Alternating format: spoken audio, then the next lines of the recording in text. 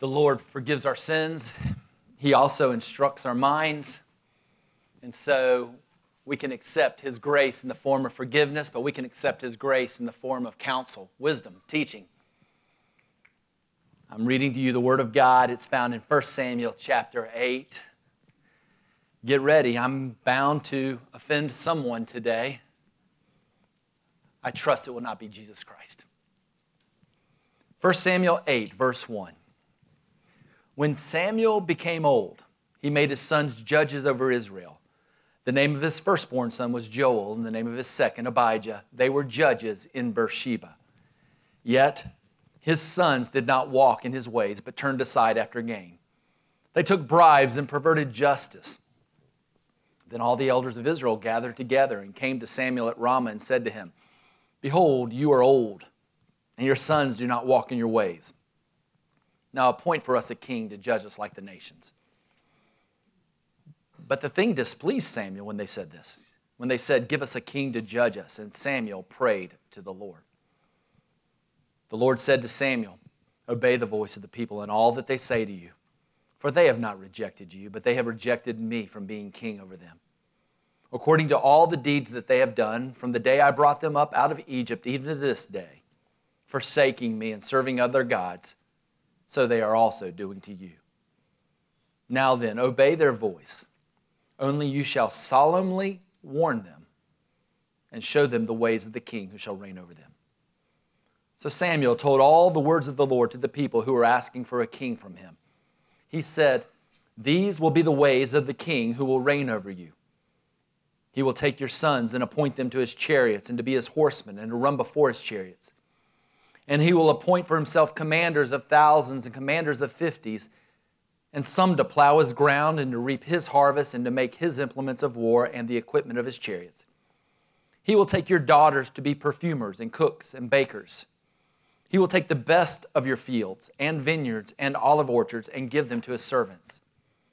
He will take 1/10 of your grain and of your vineyards and give it to his officers and to his servants. He will take your male servants and female servants and the best of your young men and your donkeys and put them to work. He will take 1/10 of your flocks, and you shall be his slaves. And in that day you will cry out because of your king, the one you have chosen for yourselves. But the Lord will not answer you in that day. But the people refused to obey the voice of Samuel, and they said, No, but there shall be a king over us, that we also may be like all the nations, that our king may judge us and go out before us and fight our battles. When Samuel had heard all the words of the people, he repeated them in the ears of the Lord. And the Lord said to Samuel, Obey their voice and make them a king. Samuel then said to the men of the city, Go every man to his city. Governmental order. God is king, and he loves to do things decently and in order. Let's make sure that you understand God is king. He is Lord of creation, Lord of the heavens and the earth. He's Lords of governors and rulers, princes and principalities, angels and demons. He's Lord of all men who rule, both large and great. He's King of kings. He's Lord of lords. His kingdom is forever. This world is a theocracy. He sits high and lifted up, and he's king over all the nations. And this king sets up governors under him to govern as his representatives. We see this in the family first, where he established Adam. He created the first man. He instructed Adam in the way to properly worship. Adam's duty was to serve his bride by presenting to her how best to glorify God. This is the duty of every man, as he is to take that precious bride given him by the Lord and look out for her well-being, die to self to serve her. Throughout the scriptures, we see this over and over again, as this is the duty of the Christ-honoring, godly husband. His duty is to sacrifice himself and serve, to maintain order. He exists for her best interests. This is why in Christian circles, For thousands of years, some strange women in the eyes of the world have enjoyed saying, I'm here to vow before God and man that I will honor, submit, maybe even obey my husband. And they do this willingly because they love this idea that God has established a chief servant in the house to care for her, that he needs her as his helper, but she is privileged to have him as her chief servant or governor or servant leader. We see this with parents, as parents are responsible to govern their children. They're supposed to train their children to follow after them as they follow after the Lord. This is the duty of parents. As God says, the husband is over the wife. God says, moms and dads, you are over your children. In the church, God has elders. Now, at first, he had prophets and he had priests. And he told Israel, you are to follow the leadership of these ordained individuals. But then Jesus Christ and his apostles ordained that in the church, there would be a group of men called elders, and your duty is to honor them as they do what? Die to self, become living sacrifices for you, and govern you in a way that is pleasing to God and to you. It's for all of our best interest that we have these forms of government, because God loves things decently and in order, and he doesn't ever prescribe anything that is less than best or that is harsh. In vocational government, you see masters over servants, you see employers over employees. Maybe within schools, you see administrators and teachers who have governmental authority over the students they serve. We see this in government as well. Maybe one of the earliest examples is what happens when God decides, I'm going to love Israel. Israel's in a world of hurt. They have a tyrannical king, a pharaoh over them, and his rule is characterized by harshness and taking away liberty. Israel cries, they groan towards God. He hears their cry and he says, I'm going to flex my mighty arm. He doesn't take governmental abuse lightly. Slowly, stage by stage, he humiliates and mocks Pharaoh. And then he rescues his people. He takes them out of Egypt, across the Red Sea, into the wilderness to his holy mountain. And what does he do then? He calls Moses to come up. He has instructions he wants to give his chosen people, his beloved people. It's not harsh. God calls Moses, and what does he do to Moses? He says, Moses, I want to tell you how I want to be worshiped. And he gives these old covenant worship rules. He looks at Moses and he says, Moses, I want to tell you how my people can be kept clean from some of the diseases around them. I'm going to actually give some medical prescriptions for you that you need to follow, and it's going to be good for you. He says, I'm going to give you ethical rules, the Decalogue, the 10 Commandments. And you're going to know how to order your lives around what I think is right and what is absolutely wrong you're going to stay away from. And I'm not going to leave government as being untouched. Political theory is presented by God on Mount Sinai to Moses as he says, Moses, you are not king. I'm king. And we're together going to establish elders at different groups. And those men are going to represent me. They're going to represent you. They're going to love the people. And what are those elders going to do? Those elders are going to encourage righteousness, discourage unrighteousness. They're going to make wise judgments. They're going to be men of prayer, men of the word. And I'm going to use them to bless Israel. That's what God did when he rescued his people out of Egypt. And throughout the Old Testament, you had elders, but then you started having some judges, some other prophetic individuals, some governors like Nehemiah, and you also had kings and queens. In the New Testament, it becomes clear that the king who sits high and lifted up is the one over all governors, small and great, all kings, over all emperors, even over Nero. All of them are his elders. All are to love God by loving their neighbors and promoting decency and punishing deviancy. They are his wise judges, and they are always to keep in mind that the King of Kings watches with a jealous eye from on high. So sometimes it works out really, really well. There are some good days under God's representatives. Some of you have really enjoyed your marriage to your husband. Some not so much. Some have parents that have just been a blessing from God, and others are abused. And there have been times in governmental history when people have prospered over repenters who keep running and bringing the people with them to God versus those who set themselves up as God. In Israel, great benefit was enjoyed under men and women like Moses, Joshua, Caleb, Othniel, Barak, and Deborah. And this is the case in the story here with Samuel. Samuel, from being a young lad, has been called especially by God. He hears God's voice, and even from a young man, he presents himself as one who hears and says, I'm going to speak it clearly. This is what God has to say.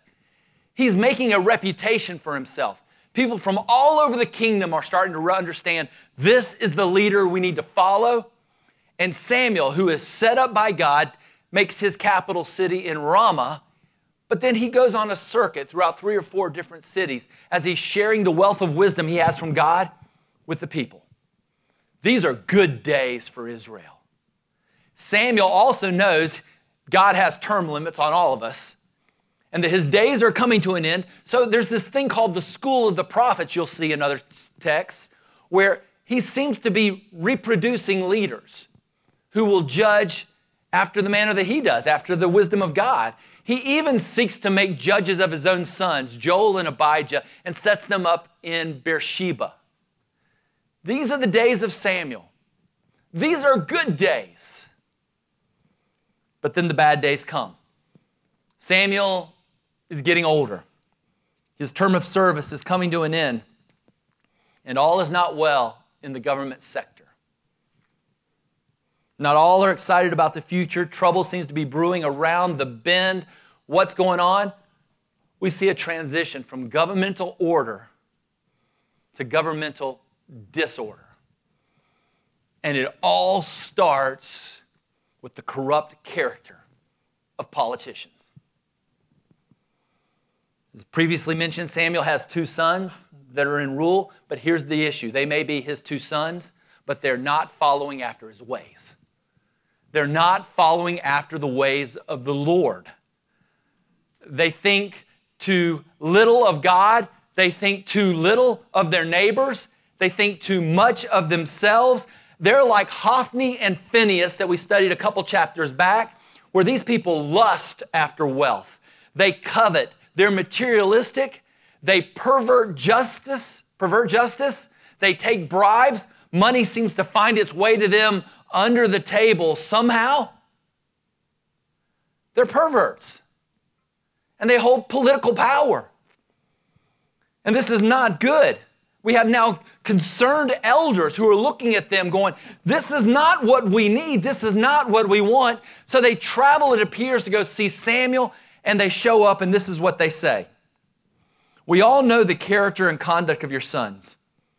We all know we need better leaders, maybe even a better leader. One guy. We need a hero. We really don't want you to choose our next hero.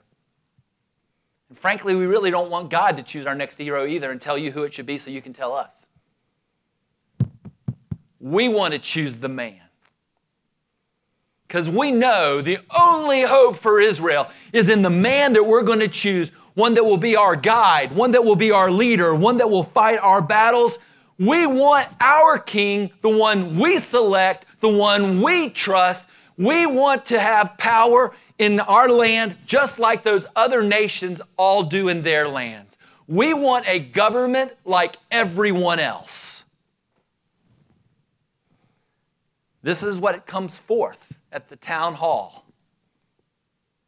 And Samuel is immediately troubled. The text says he's displeased with this. Something doesn't seem right. It's not sitting well. But what does Samuel do? It's beautiful what this godly leader does. He takes his initial response, which is pretty spot on, but he doesn't trust himself. He takes his reaction to their proposal and he goes to the Lord and he says, what do you think about this? Oh, that we had political leaders, church leaders, and family leaders who would think with their minds but distrust themselves so much that they're always going back to God and his word in prayer. This is what happens. Samuel goes to the Lord and the Lord speaks back to him. And this is basically the big idea of what the Lord says. Sam, you're right. This is crazy. What's getting ready to happen is we've gone from governmental order to governmental disorder, and we're about to go down the road of governmental disaster. It's bad, but it can get much, much worse. He speaks and says, notice how the people are rejecting me. They're really not rejecting you because they know that you speak for me. Ultimately, they're rejecting me, and this is nothing new. God's people, from Moses till now, have always been about rejecting God. Notice that they're not only rejecting me, they're substituting me. They are placing their trust in idols, in a man. Their hope is not built on Jesus Christ and nothing less. Their hope is built on some messianic hero who's going to show up and save the day. Then he says, I need you to warn them, Sam. If they go down this direction, it's not going to go well. Why would they want a God or a leader or an idol or a king like all the other nations? Don't they understand that all the other nations don't know the true God? All the other nations don't have his word? Why would you want to be like everyone else in the world? What if God did something special and unique with this peculiar people that was absolutely gorgeous? Why would you want to be like them? Sam, you got to warn them. You got to tell them this is what's going to happen. And so Sam shows up and he talks to the people. He says, thus says the Lord in effect. The king, he's going to first of all serve himself. I know we talk a lot about being a public servant, but that's not going to be what the king does. He's not going to serve God and he's not going to serve you. As a matter of fact, he's going to turn you into his serfs as he serves himself. He will reign over you. He will be the man in the room. And the king will, secondly, take your profit and he'll redistribute your wealth. I'm really not trying to read into the text. You may think I'm a political hack and just have found a cool text. This is here. I didn't plan on preaching through 1 Samuel and hitting it on July 4th weekend. I had no clue Mr. Trump was coming into town yesterday. This just happens to be the timing of where we are. So here we are, and he says, what the king is going to do, and you look in the text yourself and tell me if I'm not telling you the truth. He says, the king you desire, he will watch you work. He will applaud and appreciate your good labor. He will notice your profitability. It will make him smile as you go to the bank. Trust me, he'll take notice. Then he'll tax you at best. He'll take the best of your fields, your vineyards, and your olive orchards, and you may not even believe this. This is ludicrous, that he may even take up to 10%. Crazy. Who could ever imagine? Like God wants his 10% because God's the one who provided. The king will think, I provided this for you. I want my tithes. As things progress, he may even at worst take your means of making an income. He'll take your fields, he'll take your vineyards, he'll take your orchards, and he'll take your servants. Your workforce will become his workforce as he tells you what to do with them. And then what will he do with your God-supplied profit? He'll redistribute your wealth. Your God-given money will be found in his wallet and in the hands of his special interest groups, because the king knows best how to spend that placed under your care by the Almighty God who grants all wealth. This is what he's saying. You really want this, like all the other nations. He'll serve himself. He'll take your property, redistribute your wealth. He'll take your liberty. He'll become your master. You will become his slaves. Fourthly, he will take your children. He'll take your daughters and appoint them to be his perfumers, his cooks, and his bakers, but your sons will care for his horses, drive his horses, and run before his parade, lauding his name as he makes a big deal about himself. Ultimately, they'll be appointed to plow his ground, reap his harvest, construct his implements of war, and serve in his army. And when it's all said and done, the king will take your joy. You're going to cry out to God. You're going to hurt. And God is the one who gave you what you said you wanted as you replaced him. And he won't quickly show up necessarily and remove the consequences of your hellish decisions. Samuel delivers God's warning. His counsel is discounted. The people double down. No, there shall be a king over us that we may be like all the other nations. He will judge us. He will lead us. He will fight our battles. Ultimately, the people dismiss the voice of the preacher. They dismiss the voice of the prophet, and in doing so, they dismiss the voice and the counsel of Almighty God, the King of Kings, who knows how to govern decently and in order. This is God's legislation to his people. Samuel goes back and tells God of their response. God says, give them what they want. And I think Samuel kind of goes to them and shakes the dust off his feet. I'm not throwing my pearls before swine anymore. I'm done with you.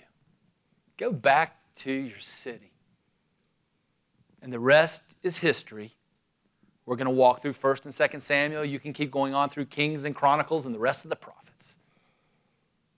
This is what happens when governmental order becomes governmental disorder, followed by governmental disaster.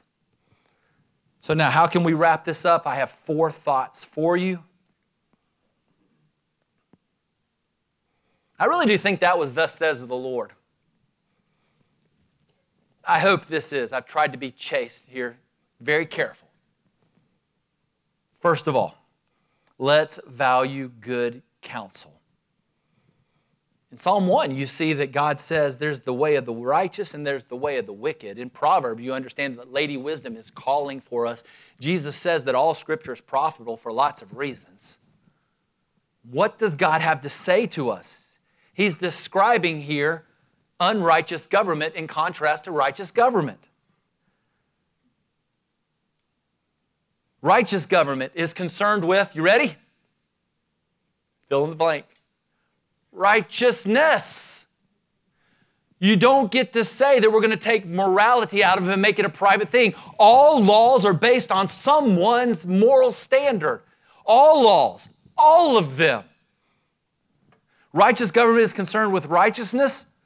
Righteous governors understand God's ethical wisdom and prescriptions that encourage righteousness are to be followed, and they are to discourage that and even punish those who go against God's moral standards. Righteous government is concerned with justice. Righteous governors know how they are required to hear an issue well and give out wise sentences.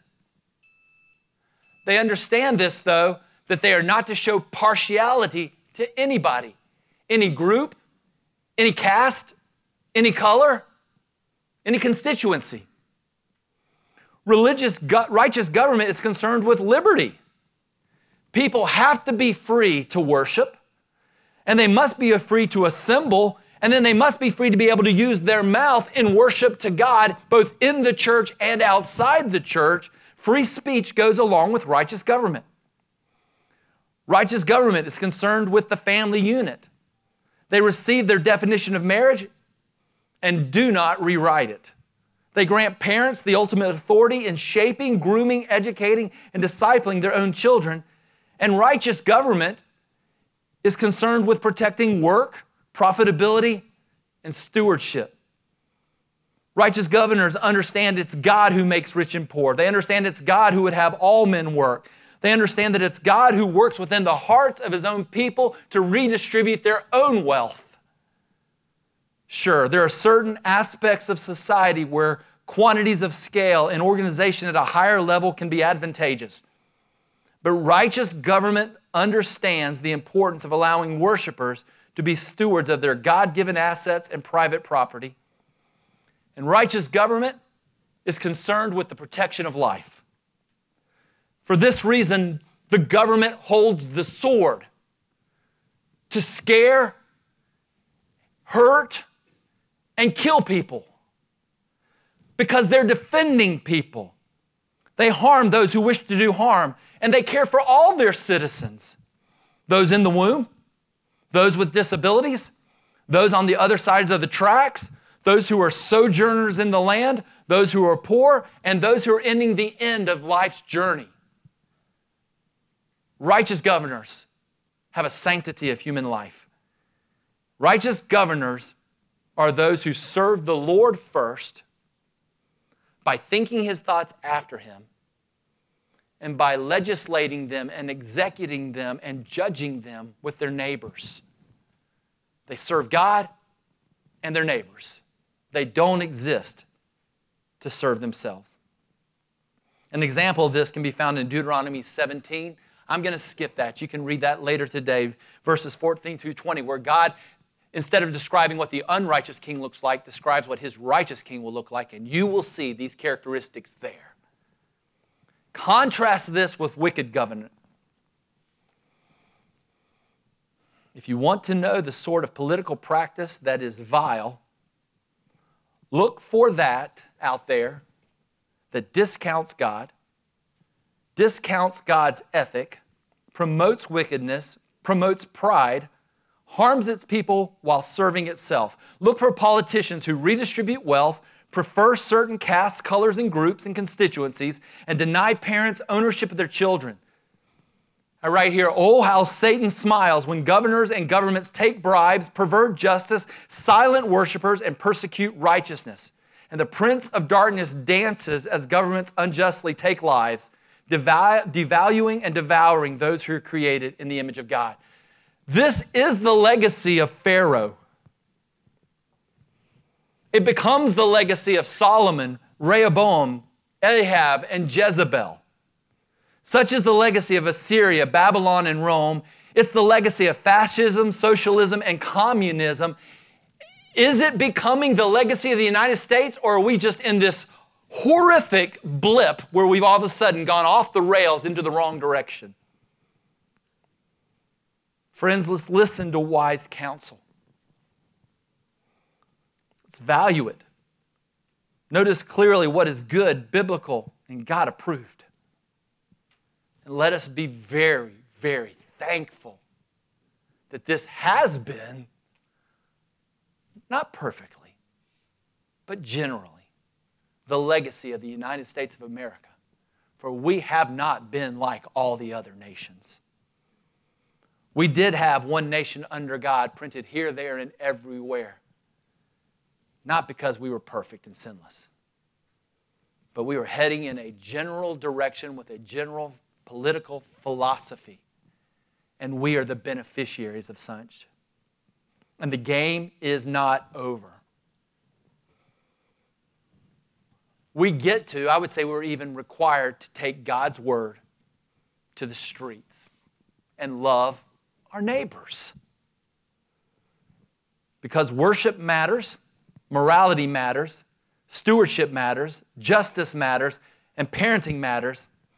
Our political thoughts, prayers, and practices matter. Because we're called to love our neighbors and because we're good worshipers, we get to pursue that which causes God to smile and causes His people to rejoice. We do not get to take our head and place it in some heavenly sandbox and be oblivious to what's going out there and say all we do is focus on spiritual things. God makes it very, very clear in the Bible that this is spiritual things for those who understand His ways and love their neighbors. We are called to value God's governmental counsel and apply it in His lives, in our lives. And notice, I didn't talk about any political person or party. I didn't even talk about human platforms. What I've presented to you, I think, from Scripture is His platform, the King of Kings. Now it's your job to exercise your Christian liberty, pray and think, and pursue that which is wise. Secondly, let's trust no one. Now the world is out there saying, trust your scientists, trust your educators, trust your leaders. We all have what's best for your interests in mind. I would tell you that our founding fathers would say, we don't trust anyone. Yeah, some people trust horses and chariots. Some people even trust taking the ark of God into battle. And some, sadly, here are going to place way too much trust in your next political messiah. Not us. Not after this message, I hope. The Israelites will place their hope in a tall, good-looking guy named Saul. They'll hate that decision.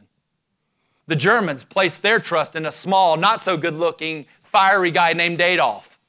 Didn't go so well. Are we really going to place our trust in men? The Scriptures would say you shouldn't. Our founding fathers would say we shouldn't. I did some research here, and it seems like everywhere along the way, our founding fathers will say, don't trust us. How did they do that? First of all, they said, we don't trust the majority. Not everyone's equally wise. You need some wise representatives. Then they said, we're definitely not trusting one man. We're not going back to King George. And in the church, you shouldn't trust King Joe. There's no way you want one depraved man leading. Many depraved men are better than one depraved man. They said, we trust in local leadership more than broad federal leadership because we know there's accountability in local leadership. They said, we trust those things that are written down. We're not leaving anything nebulous. We're writing down our bills of rights and our declarations, and we're going to have it written down so we know exactly what our rights are and what they're not. They didn't even trust groups of men. So like I'm asking you to maybe trust your elders. They're saying, you can't trust even groups of men. We're going to take and divide them up, those groups, into 3 branches. Separation of powers, the executive, the judicial, and the legislative. And then we're going to have checks and balances because you can't even trust them to do their job right. There needs to be checks and balances. And then they give us the Second Amendment because we're to distrust government that much. They give us the Second Amendment not so we can go hunt and fish, but in case our government were to become so tyrannical and harsh that we have the means of defending our families in the name of God. And so you see throughout all of our political theory that we have in the United States, there's this distrust of men because we're all prone to wander. We're all prone to get authority and abuse it. Our forefathers knew this. We know this, don't we? We have seen men of all brands abuse their powers and make us their slaves. We got to recognize this and distrust men. Our trust is not in our next president or governor or legislative branch or taking back a house or taking back the Senate. There are benefits, but in this church, let's never be a people that trust a man. Thirdly, instead, let's trust King Jesus. He's the one who's already on this throne. He's got the full backing of the Holy Spirit and the Heavenly Father. He's not going anywhere. And Jesus Christ, who is Lord of creation, Lord of heaven and earth, King of kings, Lord of lords, He's the leader we need because He's also King of kings, Lord of lords. And what did the title say? Servant of servants. He leads like no one else. You could read in Isaiah 53 how He's despised and rejected of men, and He gives Himself for His bride.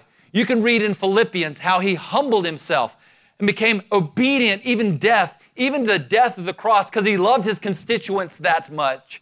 And if Jesus Christ loves us enough to give his body and his blood and help us in our spiritual realm, which is eternal, how much also will he help us in our temporal realm, which is temporary? Our hope for this next year, 2023 and 2024, will be tempted to be put in man and in politics, but not this church. Our hope is going to be in Jesus Christ. And he's going to do with us, our families, this church, and this nation, whatever he deems best. No one is ever going to take a seat of authority that he doesn't allow and ordain. And so now the next question is, how are we going to respond to that? Are we really going to go around, if we get our man or woman in office, and now our emotions are going to be exhilarated to the heavens? You've forgotten point 2. You're trusting in man. Are you really going to go around and whine and fall to pieces if we head further into this travesty of Marxism and socialism? We're Christians.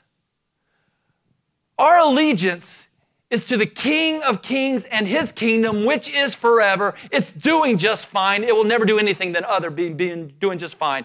And if our King determines he would like to see American revival, we say, thank you, Lord. And if our King says he wants to see American retardation, we cry, but we do not doubt.